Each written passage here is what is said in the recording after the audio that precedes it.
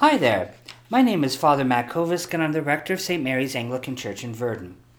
This Sunday is the last Sunday of Advent, and actually, I can't believe I'm saying this, but we're only a few days away from Christmas Eve. And I don't know about you, but even in this pandemic, time has both stood still and gone by quickly all at the same time. This last Sunday of Advent, we read about the lead up to Jesus' birth, which we find in the first chapter of St. Luke's Gospel. We read it in two parts today. Our canticle, in place of the psalm, is Luke 1, 46-55, and for our Gospel reading, we hear Luke 1, 26-38.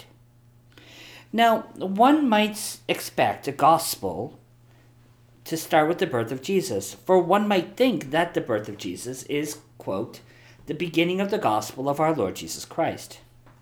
However, interestingly enough, that's not the case in any of the four Gospels.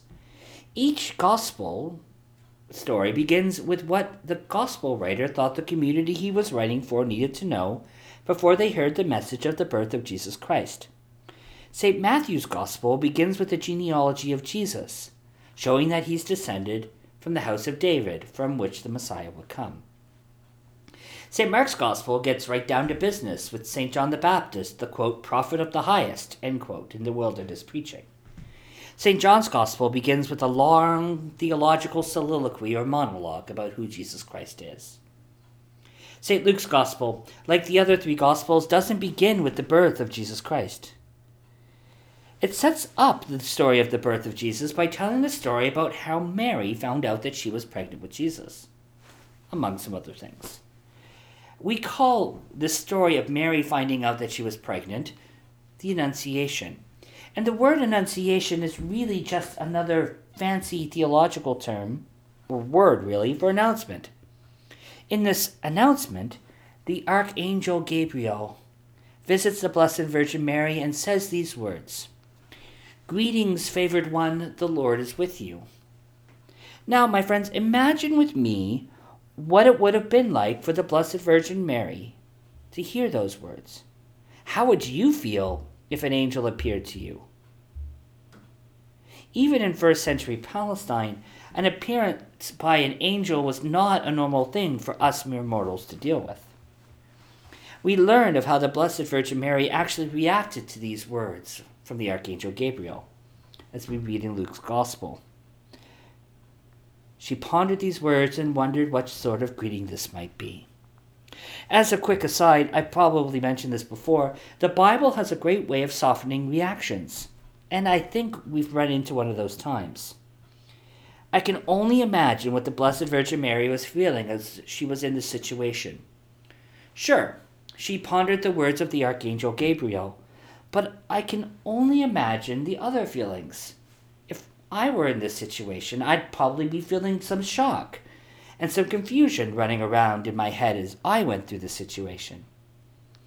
And in addition to this already shocking event of an archangel appearing to a mere mortal, the Archangel Gabriel gives you even more shocking news, summed up in these three words.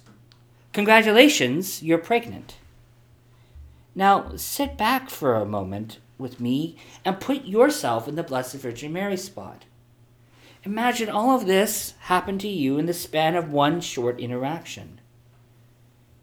It's a lot to take in, isn't it?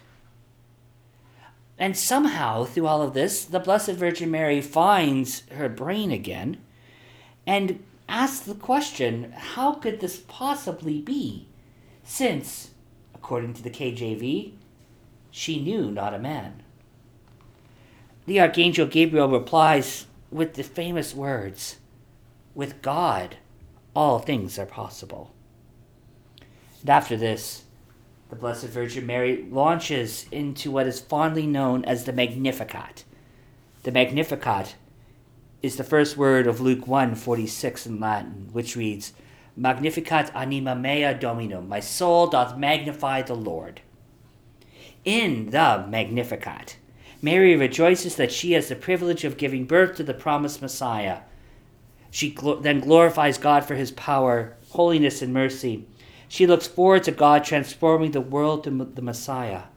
And with this coming of the Messiah, The proud will be brought low, the humble will be lifted up, the hungry will be fed, and the rich will be sent empty away.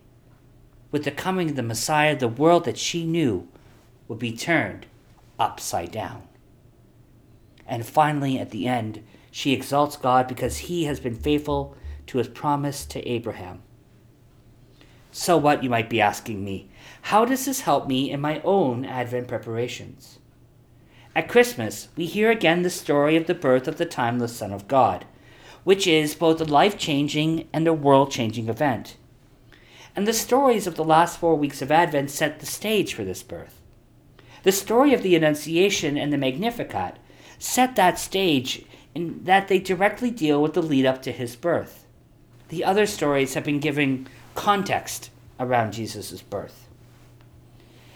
This story is the How I Found Out I Was Pregnant story. And this How I Became Pregnant story of the Blessed Virgin Mary can actually show us a little bit about what the kingdom of God is like.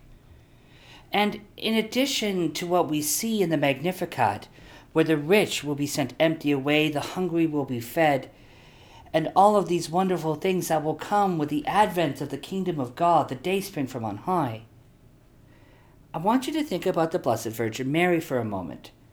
And just who was she? It's commonly thought that she was nothing more than a young peasant girl. Sure, she was betrothed to Joseph, who was part of the family of David. Again, that line that thought they were going to have the Messiah. But she was not part of that line herself. And in terms of the society that she was in at the time, she was actually pretty near the bottom rung. As a young, unmarried, and now pregnant woman, she held no status in the society around her. And this actually comes into play when we think about whose birth we're talking about.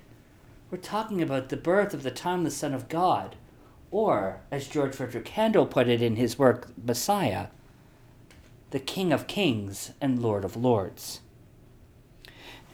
As a humanity, we kind of have an expectation for our kings not to be born to such humble beginnings. When was the last time you heard of a king or queen or prince or princess born in such humble beginnings? We don't expect them to be a peasant girl.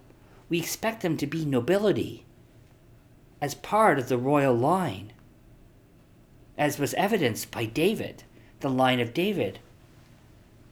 However, as the Archangel Gabriel shows the Blessed Virgin Mary, and as the Blessed Virgin Mary shows to us, nothing is impossible with God.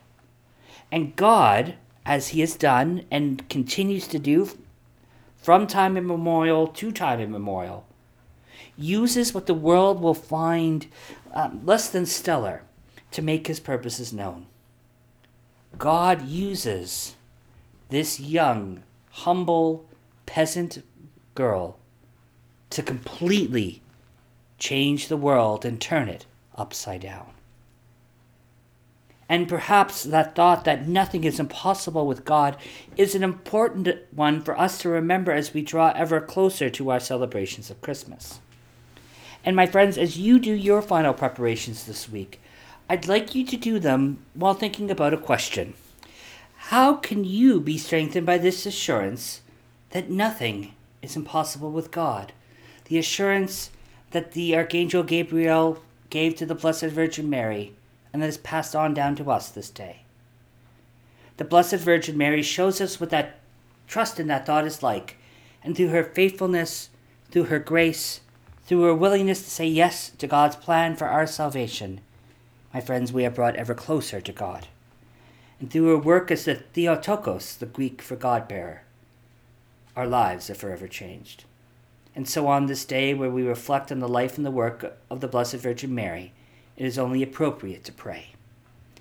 Hail Mary, full of grace, the Lord is with thee. Blessed art thou among women, and blessed is the fruit of thy womb, Jesus. Holy Mary, Mother of God, pray for us sinners, now and at the hour of our death. Amen. Thanks be to God.